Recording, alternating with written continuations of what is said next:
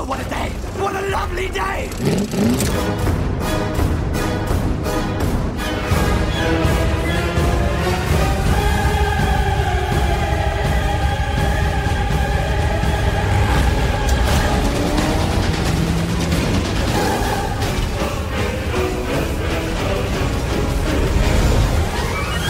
Welcome to the Mad Max Minute Podcast, the daily podcast where we break down Mad Max 1 minute at a time. I'm Rick. And I'm Julia. And today we are talking about minute 67, which begins with Jesse looking around the woods, and it ends with Jesse running from the bikies. So, like I said yesterday, we're picking up exactly where we dropped off. Jesse has returned to the woods from the beach, and she's looking around for Toby, who has gone missing. By the way, we named the dog Toby because no one else would. But as we're listening to the sounds of the forest, we're starting to hear things that just don't sound right. To me, it sounds like we hear a pretty good, high-pitched howl, almost like something is happening to Toby. Yes, and that's actually not what I heard the first several times I listened to it on my own. Preparing for this, I kind of assumed that it was the gang. We know that they like to use animal noises as intimidation. Mm-hmm. Specifically, they have done it to her before. It would make sense that they use that same tactic now to intimidate her, playing mind games, which they love to do. And it definitely sounds like something that they would pull out of their bag of tricks, being in the middle of the forest to do some sort of high-pitched howl. Yes. But listening to it after your suggestion that it's Toby, I think now I agree with you, which makes me very worried. Because those are not natural dog noises. No. They are noises from a dog who is seriously in distress. Devil's advocate on that point, we need to take Toby's sound effects with a grain of salt, because they already had Toby when he was playing with Kundalini's hand, making whimpering noises. Yeah. Which is not an accurate... mischaracterizing what a dog would actually sound like when he plays with a severed hand. Yes. So I'm not sure that we can really trust dog sound effects to be accurate to what they intend to be communicating to us. Yeah. So I'm just going to keep that in mind, because it definitely sounds like a dog in serious distress, and I don't want to think about that. Yeah, it's not pleasant. No. That idea. So Jesse is scoping out the scene, trying to figure out where Toby went, trying to make sense of all the things that she's hearing in the forest. And we're going to see this minute specifically a lot of cuts. And it's not quite as many cuts as when the Acolytes were tearing apart the Chevy way back ago when Goose was still alive. But I feel like when the Acolytes are involved, we start seeing a lot more cuts, a lot more angles. And as their behavior accelerates and gets more intimidating or more violent, the more cuts we see. Mm-hmm. And back in the Chevy scene, the cuts were used to communicate to us. Mm-hmm. I think very specifically and very directly, they were used to communicate to us what it was like for Lair and his girlfriend inside the car, and kind of what they were perceiving in this frenzy. I think they do the same thing in this scene with her through the woods. As we progress through the minute, there's cuts between Jesse. She starts running. She trips and falls. She continues running, and cuts in between of various levels of being able to see the bikers running through the woods. And what I like about this scene is how it uses those cuts strategically to kind of put us in Jesse's shoes in the idea of seeing shadows in the woods. Because a lot of the times when we get these shots, not every time that we're looking at trees are we also looking at a biker. Right. There are some times we're looking at trees and they're just trees. Exactly. It's as if nothing is wrong. And unfortunately, maybe fortunately, a lot of the times that Jesse is looking behind her at the trees, she's not actually seeing anything. Right. A lot of the bikers that we're seeing, a lot of the ones that we're seeing, I should emphasize, they're kind of off to the side. Yeah, it's not like they're directly behind her. Yeah.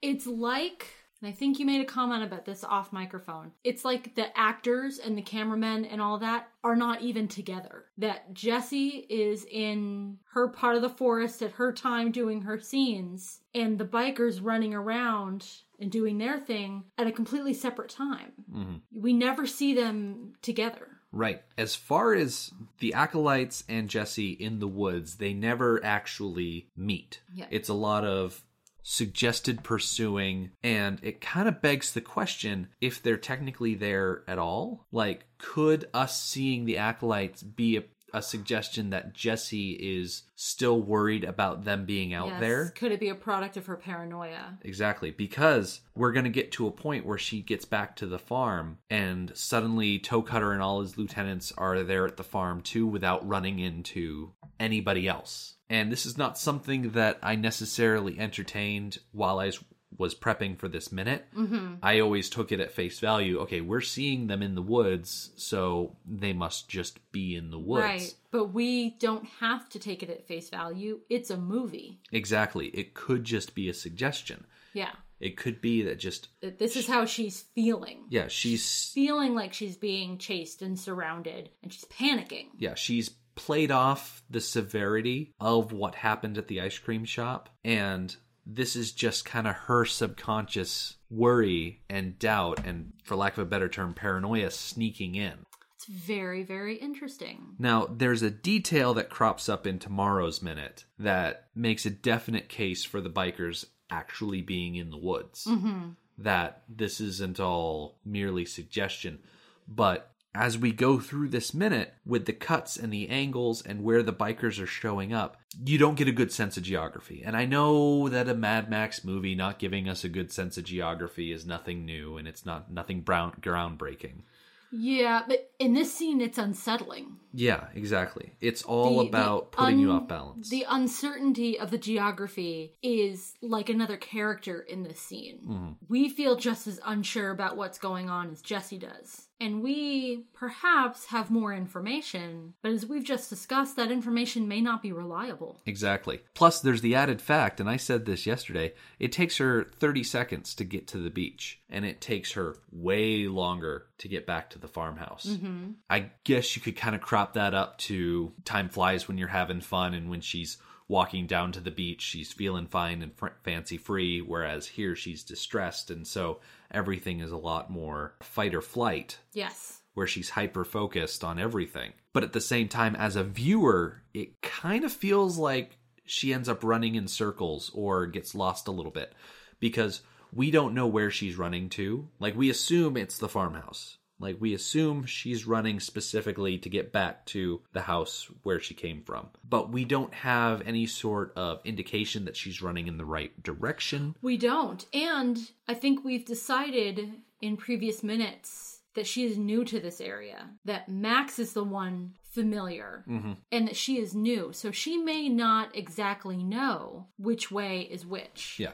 Her taking a wrong turn is entirely possible. Yes. And that's very scary, especially when you have the feeling that you're being followed and then you start to panic and you start to run. Mm-hmm. And in that panic, it matters a little less which direction you're running in, as long as you're using that adrenaline to run. To move, yeah. Yeah. And fight or flight doesn't specify where you're flying to. Exactly. As long as you're flying away, then you're satisfying that fight or flight. Mm. And speaking of flight, so Jesse is running through the woods. And all of a sudden, out of nowhere, she trips on something and falls down into, like, pine needles or something like that. Yeah, a nice soft bed of fallen, dried out pine needles. Yeah. It's not the fall that stands out to me. It's the trip. Like, yeah. The circumstances of her hitting the ground are inconsequential to the transition period of her running to her falling. Because it just seems a little played up. Now, do you think that was her acting wasn't fantastic? Or do you think it was the editing? We've seen some funky cuts before. I think as good as some scenes are with their cuts, there are also ones that are really not great. Yeah, I'm not 100% sure how strategic cutting could have saved this trip because... She's running, and then it almost looks like she does a little, like, hop and, like, turns her body to the side, kind of like a side leap. Yeah. Like they said, okay, it's like they said, okay, Joanne, what you're going to do is you're going to run, you're going to do a little hop leap, you're going to land on your back on this mattress that we have behind the camera. Yeah. She's like, okay. And so she runs, and she does a little hop and spin, and No one said, okay, that looked a little bit too much like a hop spin. Maybe let's go do it again. Yeah, maybe she just needed more practice. Need a little bit more time doing believable stage falls. I don't know. As someone who doesn't have a ton of experience with stage falls, I know I'm kind of like nitpicking. But in my defense, if we nitpicked about only things that we had extensive personal experience on, there would be no podcasts ever. Exactly.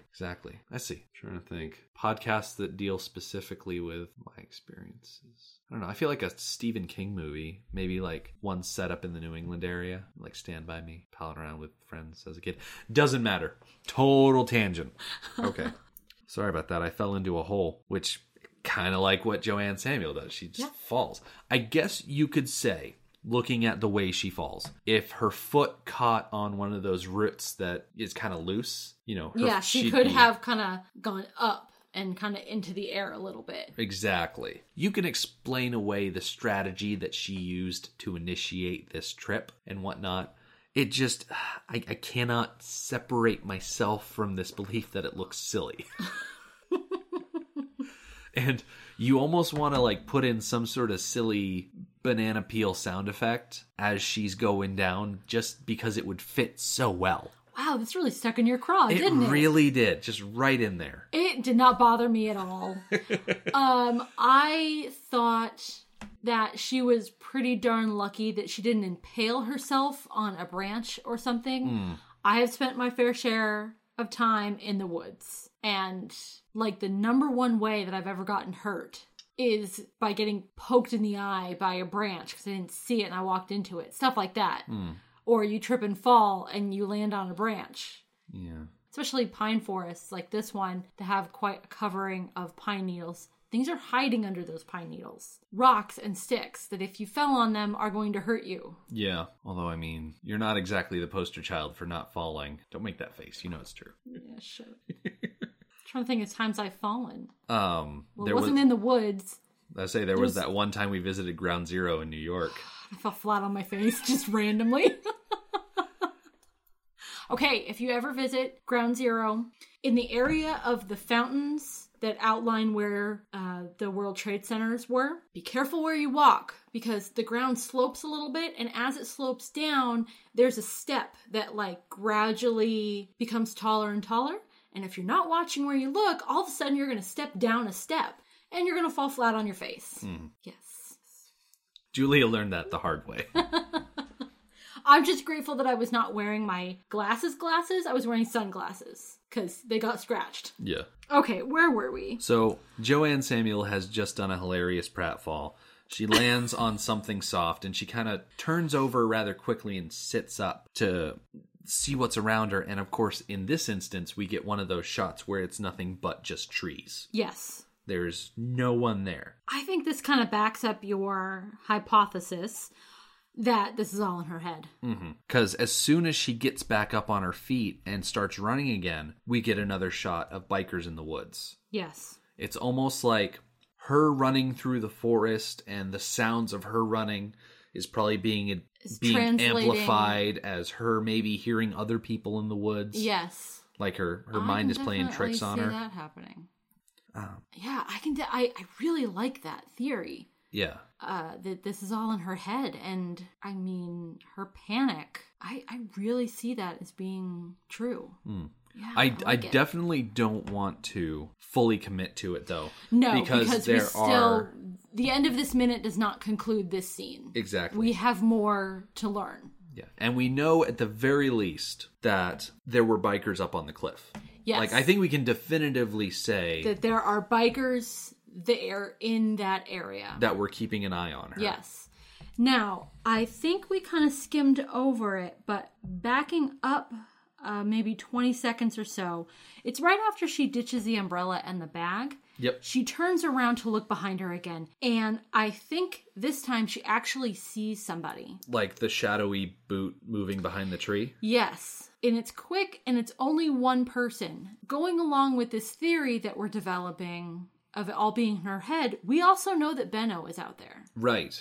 So the one time that she actually saw somebody could have been Benno. Yeah, which totally makes sense that it could have been him because he's not the fastest runner or anything like that, but he's a big guy. And he probably makes a lot of noise when he moves. Yes. And Jesse might be running in the wrong direction. Yes. And so he might be in his simple ways trying to help her. Or thinking that they're playing a game. Ah. We're going to run into Benno rather literally tomorrow. Yes.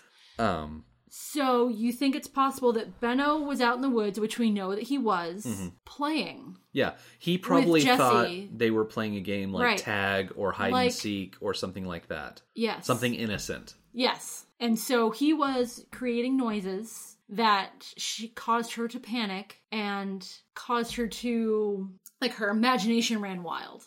Like, in reality, there's only the sound of one person running through the woods. But in her head, she's being surrounded and stalked by this biker gang that she has reason to believe might be after her. Right. Yeah. I love the idea. I love the idea of it. And not just because I thought it up. But I love the idea of it just because it adds a very ethereal aspect to this scene. Yes. That I don't think I ever really saw there before. But at the same time, there are just evidences that they really are out there. Yes. And I don't think... And I mean, we're gonna get into that tomorrow. I don't want to, Yes. like, stray too far out of this minute. Thinking back to the movie so far, the previous 66 minutes, I don't think there has ever before been a situation or a scene that we weren't meant to take literally. Right. So why should that change here? Which I gotta say, going back to what I think is the intended idea that the biker gang is actually chasing her through the woods. I mean, we might have touched on this yesterday, but they're not actually closing in on her. No. They seem to just be following close enough to be a bother or Yes. to frighten her. Yeah, just to cause fright. Yeah. They do seem to have some sort of master plan.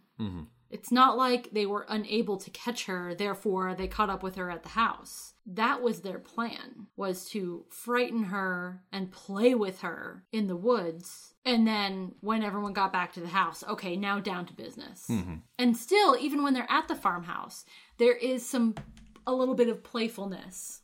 Yeah, kind of like a cat playing with a mouse. Yes, where the mouse is going to end up dead in the end, no matter what, so the mouse is having a good time with it. Yeah. I find it interesting that as they're pursuing Jessie through the woods, they're not herding her somewhere away from the farmhouse. Yeah, I mean, she does end up at the farmhouse. It's possible she took the long way to get there, but she does end up there. Yeah. And I mean, by the time she gets back to the farmyard, she is exhausted. Yeah, which does kind of tell you, well, the fight or flight, once that adrenaline wears off, you're That's exhausted. true. That's a you good crash. So, or she took such a long way that she was exhausted. Yeah. Yeah. One thing I definitely want to bring up. After Jessie trips and falls, she gets up and starts running again. And probably about 10 seconds later, she's running through the woods. Oh, and yeah. just out of nowhere, So weird. pigeons spring from the earth and fly up in her face. I don't get it. As I if tried to find some meaning in this. As if a wizard conjured them out of the ether. Just pigeons. Yeah. Now, okay, the pigeons that we see in this scene are just common pigeons. Yeah. Pigeons that you will see day in, day out in any urban setting, or even any setting where people are dropping bread on the ground. Right, neither of which are this setting. Yeah. And so the fact that they're out in the middle of the woods is kind of weird. And I kind of justified that by saying, okay, what birds are easy to train? Pigeons. Exactly. It's really easy to run out there and say, hey, bring 2 or 3 pigeons, we're going to put them in a box and then have them fly up in our actress's face. So like behind the scenes, I can understand pigeons. But as she's running through the woods, yeah, okay, I get you trip. I don't get sudden flock of pigeons. It seems so out of the blue. Yes. You actually sparked a memory in my head of a book that is called Thornyhold, and it takes place in England in the 50s, Okay. I think. Anyways, young woman inherits a house. So she goes to the house and she's, cleaning up. She goes room to room to room to room to cleaning up. Well, she finally makes her way to the attic and finds out that the previous owner, her great aunt, has been keeping pigeons up there. And the pigeons... that's not a good thing to discover long after the fact. Well, the pigeons had all left because they weren't getting fed. Oh, okay, good. So she cleans up, because it's, a pigeon... Is there a name for it? A pigeon... Like a coop? I guess so. I'm sure there's a better name for it, but I'm going to call it a pigeon coop. So they had all found other places to eat. So she cleans up, starts feeding them, and that one by one, they start to return. Okay. So, and the way the book described this, it made it seem like a fairly common thing, a very British thing, to keep pigeons in your attic. Like, just keep a window open, you feed them, and then they, come live with you. Like, they're your pigeons. Yeah. And, you get to know which ones are yours. And you recognize them.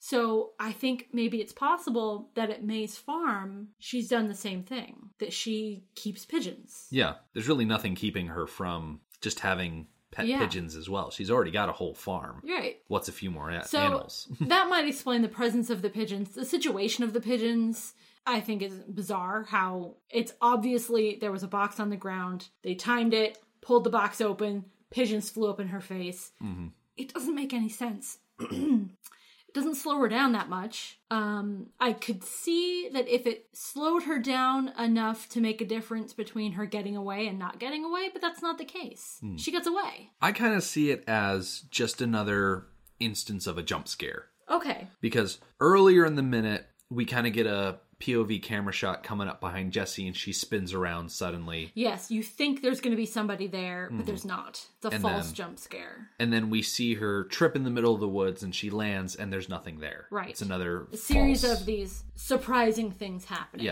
that are building tension. I see the theory. I see the film theory of that. Mm-hmm. I don't feel it. Yeah. I don't feel like tension is built by the pigeons. Yeah, I feel like the scene is tense because of the pursuing bikers. Yes. And that these little instances where she slows down, they don't really add much for me. Although, can I just say that if it had been a crow that had flown up in her face and she had ran into, I would have flipped a lid. That would have been perfect. Yeah. The symbolism would have been amazing, and I would have just flipped out. Mm-hmm. Yeah. I wish that it had been a crow. I was about to say, crows are everywhere. How hard can they be to put in a box? Yeah. All I'm just going to do is pull the string, open the lid, let it go. Yeah. But the cues that we have learned to expect the bikies with the crow, and I just think it would have been perfect. Yeah. Maybe too perfect, maybe a little on the nose. Mm-hmm. Can you imagine if this entire film, instead of us being trained to associate the sound of a crow with the bikers, if we were trained to associate the cooing of pigeons with the bikers? They're tearing apart the Chevy, they're pulling Larry and his girlfriend out of the car, and all of a sudden we hear just that would have been completely different. Yes, much less intimidating. Yeah. There's something about the sharp caw of a crow. Yeah. That just it just instantly connects your mind to everything that those birds represent. Yes. Scavenging and picking apart the bones of dead things and whatnot. Yep. Just gross. Okay, so... after Jessie runs into the pigeons, we do actually get a really good shot of Mudguts, which... Yes, which I thought was actually the creepiest shot of the bikers in the woods. Mm-hmm. Because it's quick. He's running to the side. He's darting behind a tree or something. And his form isn't exactly human necessarily because he's kind of crouched. Yeah, he's crouched low down. His arms are spread wide and his shirt is baggy and billowy. Yeah. And then he's got his blue face mask on. So the whole thing is very quick and very inhuman. Yeah. And I thought that was the creepiest. Yeah. Of all these shots, that was the creepiest. I think of the shots that we've seen so far, I think the creepiest one that I can pick out is probably the one we saw yesterday, where it's just Toe Cutter and Bubba standing really still. That is a very good one. Because Toby was looking at him type of thing. Yep, and they were just frozen, half hidden by the trees. Yeah. That was a good one. I thought they did a really good job of telling us to be afraid. Yeah. Yeah, it makes me worried. It makes me not want to go for a walk in the woods. Yeah. Because somebody is out there chasing me with no face. Yeah. I love that they kept their helmets on. It dehumanized them. It made them, you couldn't identify them, up to the intimidation factor and the creepiness factor. I think it's genius that they all kept their helmets on. Yeah, it's a very good sequence. I feel like Jesse going to the beach and walking through the woods to get back to the farm, I think it's a good sequence. I'm not sure if it retains as much impact when we cut it up into minutes like this. Yes. But when you look at it, and we haven't even reached the hole yet. Right, we're not done yet. Like, we've still got more wood stuff tomorrow, but I think it definitely is better when you have the whole pie. Yes. Instead of just a slice. I agree. Yeah. I agree. So we are going to finish that pie tomorrow and just take another step closer to one of the best scenes in this entire movie. Absolutely. I know exactly what you're talking about. Yeah, so we just need to finish out this week specifically, and then next week we're going to have some fun, for sure. In the meantime, our website is madmaxminute.com. You can follow us on Twitter at madmaxminute, like us on Facebook, and join our listeners page, Mad Max Minute Beyond Microphone. Thank you for joining us for Mad Max Minute number 67. We'll see you tomorrow. Motorbikes and leather men, take me to the edge of the dream. Hold on tight, so it sure feels right.